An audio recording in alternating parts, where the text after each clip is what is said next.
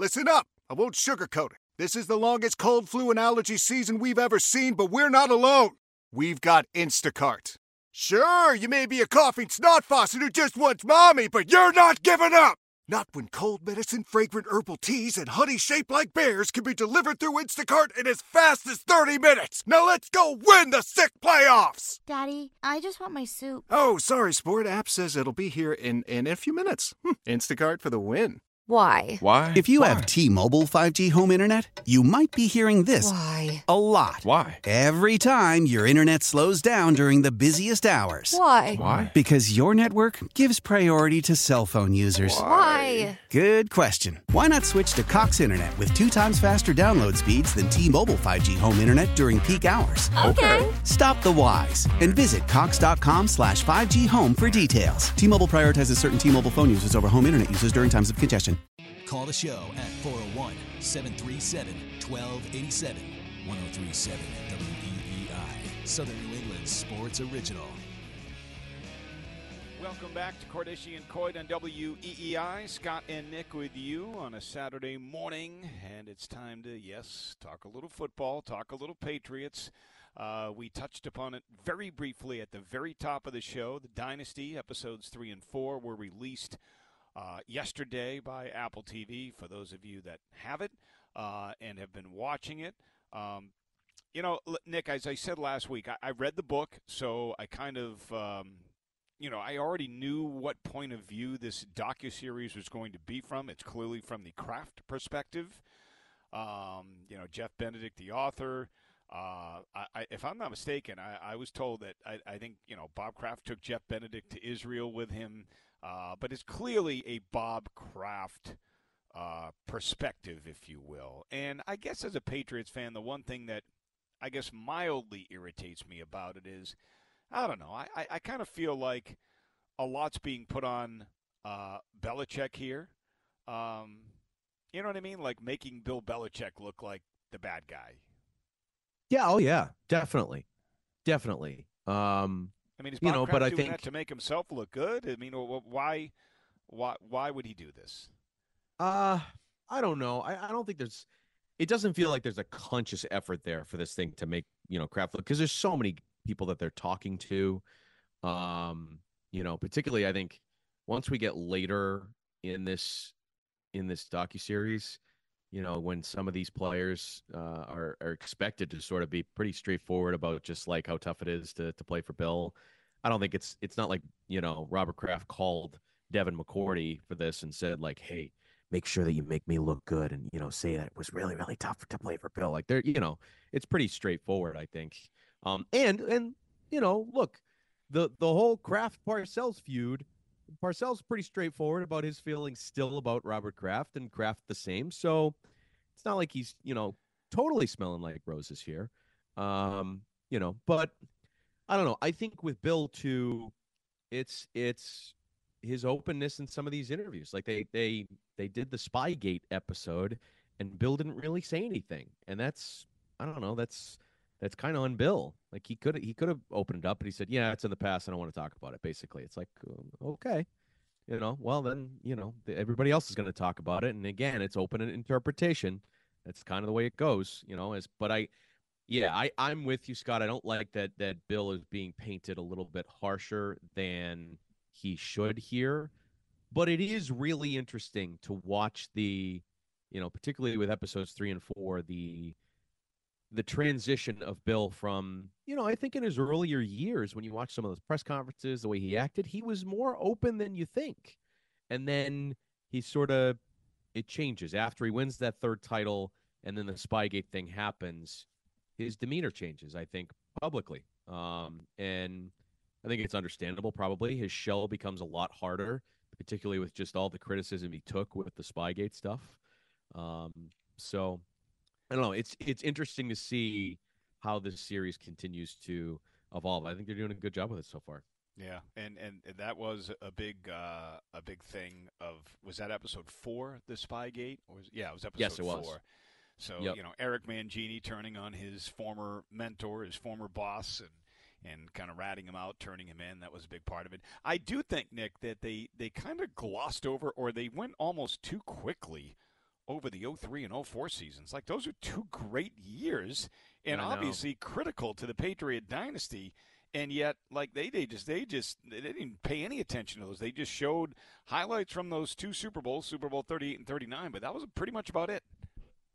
Yeah, it seems like the really key points are, the drama behind the scenes, and the relationships, and that's basically what this series is going to highlight. That's why I think they sort of glossed over it. As Patriots fans, I'm sure that you're watching it and you're like, oh, like, geez, they just went right past these were great years, special seasons. The 04 is maybe the best Patriots team we've ever seen, with Corey Dillon and the season that he had, and just how dominant they were. But I get it, because they were so good, and there's nothing that they're zoning in on with those two seasons. It's just that they were really good and they won championships, and that was part of that first wave of the dynasty. I think the 01 season obviously had a lot more to it because of the quarterback controversy and the way that they got there and beating the greatest show on turf. And, so I get it. You'd love to see more about that. And I think it's a fair criticism, but, it highlights what this docuseries is sort of pointing at. And that's the juicy stuff, with the 20 years of this. Yeah, I mean, it's definitely leading up to, the Brady-Belichick divorce, the end of the dynasty, and I just feel like everything is pointing towards, it's all Bill's fault. Like, that to me is right. Pretty much the overriding theme of this series, if I could sum it up in one sentence. It's all Bill's fault, and I don't necessarily believe that, but that's the way that it's being portrayed. I think it's much deeper than that. Yeah, but I also think it's all Bill's fault. That's a good thing and a bad thing. It's all Bill's fault that they were really, really good and won all these games and had all these great players and all that. But it's also Bill's fault that it all crumbled apart. It's like, okay, well, yeah. I mean, I guess that's just where it's going to go. And again, I'll place a lot of blame on Belichick for, how the current status of the franchise and how it ended and that stuff. But, they paid quick homage to, but they kind of moved right along. The quote from Parcells when Parcells left. They talk about how, in that Super Bowl, the story that week was Parcells was leaving the Patriots and going to the Jets. And Parcells said on camera, he said, look, I had this new hotshot owner that thought, or had other ideas on how to build a team, and it wasn't, how I thought you should build a team. Right? He said, he talked about how he hired some people and put some people in place that I thought were incompetent, I think were Parcells' words. Bobby Greer, he's talking about, quite frankly. Yep. And I agree with him. I almost feel like this is, Bobby Greer 2.0, what we're looking at with the Patriots right now. And I hope I'm wrong with that. But, he went with Pete Carroll. He went with Bobby Greer. Post Bill Parcells, because Parcells was that strong, all-controlling personality, and I almost feel like we're turning back the clock to 1997 again and going through this all over again. I think the big difference, obviously, though, is that Kraft did give Belichick the room after Brady left to try and build this thing back up, and the franchise is at where it's at. Well, you're right, but they completely, again, another fault in this documentary. So Parcells takes his shot at Kraft, and rightfully so. I have always been and always will be on Bill Parcells' side with their divorce. They didn't even really touch on the Pete Carroll years. Like, it's just like, okay, we went from Parcells to Belichick. Oh, wait a minute, didn't you have Bobby Greer and Pete Carroll in between there? And didn't things slowly, steadily deteriorate from that Super Bowl team? Like, they didn't even want to pay attention to that. It's like, and again, why? Because that makes Bob Kraft look bad. Well, I was actually surprised that they actually even went back that far, too, because that's not the dynasty years. So going back and flashing back, I'm glad they did. But that was the foundation, and that's why I've every year when the Patriots Hall of Fame nominees come out, that's why I say Bill Parcells, because this whole dynastic run, to me, doesn't happen unless Bill Parcells comes to the Patriots. Of course. But I was, it's again not part of the Dynasty years. So flashing back, I was surprised. I'm glad they did. I'm really glad they did. I'm glad that they got Parcells. He popped up on camera. I'm like, oh, I'm like, here we go. This is good. You just know it. When Parcells is going to be on camera, he's going to say something that you're like, yeah, this is good. So, and again, I think it was the part of the documentary so far where I'm like, they're not totally making Robert Kraft look great because Parcells is going right after him again. I didn't think he knew what he was doing, basically. And I loved it. I thought it was really good. So yeah, it's got some fair criticisms, fair critiques, but I've enjoyed it so far, Scott. I like going down memory lane a little bit with this, and I'm really fascinated as we get closer to modern times what it looks like here, especially the second wave. All right, let's go back to the calls. Steve in Fall River, good morning. You're next on Cordischi and Coit on WEEI. Good morning. I think it's a little rich of Rafael Devers to speak out like this, considering Why? last year. Because last year, one of the reasons they were perpetually behind the eight ball was this guy underperformed for several months. He had a very low batting average, left a lot of guys on base. And you wrap into the fact they didn't have their shortstop. How many games did Kiki Hernandez cost this team? How many games did the defense cost this team till their shortstop came back? Whose fault is that, Steve? Who built the team? No, that's not Devers' fault. Wait a minute. You wanted Rafael Devers, right? The pro rah-rah Red Sox wanted Rafael Devers. They also wanted the guy out in San Diego who just got moved to second base, I might add. I don't hear a damn thing about that. The problem is the Red Sox are telling you the truth of how they want to do it. Scott's happy so you're to get supporting a ownership letter here? From... Seriously, Steve? You're supporting Wait ownership? a minute. No. I'm not supporting them. I'm looking at what happens. Scott, the Patriots sent out a letter to their people before this past season. We demand this. We demand that. We want more. And you're 31st in the league at spending. The Red Sox were 12th or 13th in the league last year in spending, and they had bad contracts. And you people wanted them. Don't tell me there aren't people out there that said, got to sign the shortstop, got to sign Devin. Just sign people. And guess what? It doesn't work. Look at the New York Mets. They're not making any money. You got your shortstop out there. The point is Steve, now they're at not second signing base and bringing in 10 years anybody left that's on any his contract. good. And you're glossing over, Steve, the fact that with the Bogarts thing, you didn't have to sign him to an 11-year, $280 million contract if you had gone to him 2 years before and signed him up to an extension because he was a guy that you developed and you wanted to try to keep. Instead, you wasted money on Trevor Story, who apparently was going to be the savior in your eyes last year coming back. Oh, you didn't have Trevor Story. Oh, God forbid. You're not going to have a great season here. So that's the point here, Steve, is that they had already made their mind up on Bogarts. They had a chance. They could have signed him to a much better deal than what he got with the Padres for themselves, but they didn't. They didn't have the foresight. Instead, they just acted like, oh, yeah, we still have him as a priority. Oh, yeah, we still want to sign him up. Please, Steve. And, oh, by the way, Devers hit 270, 30 home runs, 100 RBIs last year.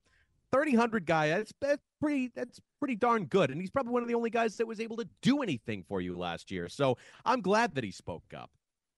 Yeah, and is he suggesting that Mookie Betts has been a bust as a Dodger? Just because he moved to second base? I think he was. I don't know why he's trying to defend ownership here, Steve. You are in the super minority. I think it was more at Bogarts with San Diego. Yeah, I mean, cool, great. Fine. He's still wrong. Right, and you're right.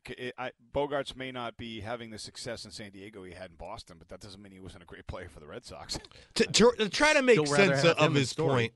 Sorry, Nick. To try to make sense of his point in my brain, I think it's fair to be critical of Devers after signing that huge contract, the one big contract that they did sign of their original core players. He had a significant down year, so I think it's fair to, I don't know, hold Devers accountable for his production. Defensively, I'll give you that. Okay, defensively, he still had 3,000 last year. Like I think that's baseline in terms of what you want production out of your best hitter. He's still 3,000, hit 270. Okay, maybe you get the average up a little bit. I don't know, but he still gave you what you need. And the point is, like, he is your best player. So I'm glad that he spoke. What do you want him to just sit there and not say anything and just collect his checks? Like, no, he spoke up because he's like, I think this team can be better if they invest more in it. I think I can probably be better if, I don't know, say you had somebody to protect me in the lineup that can stay healthy.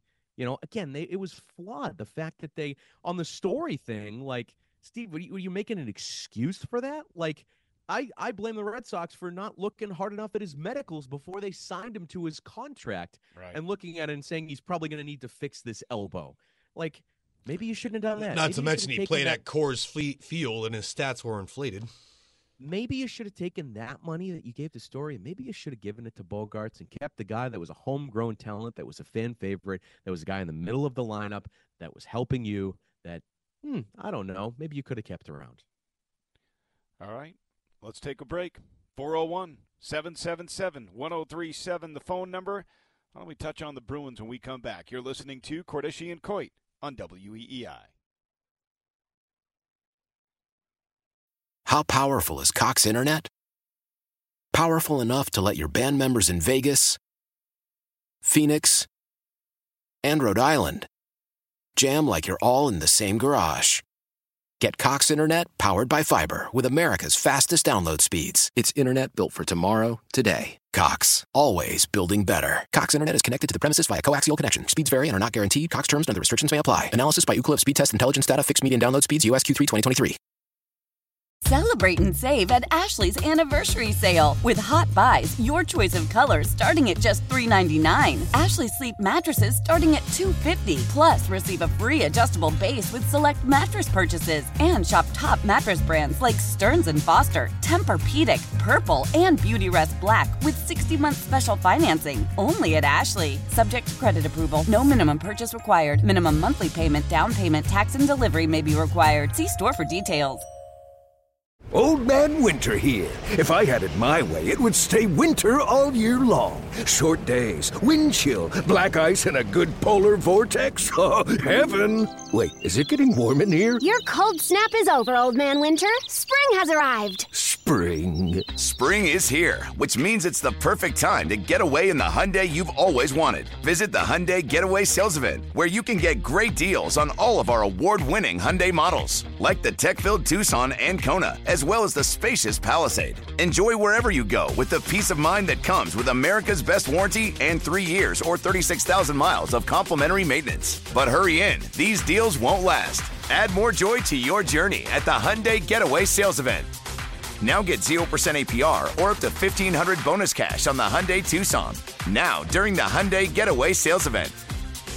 Offers end soon. Call 562-314-4603 for details.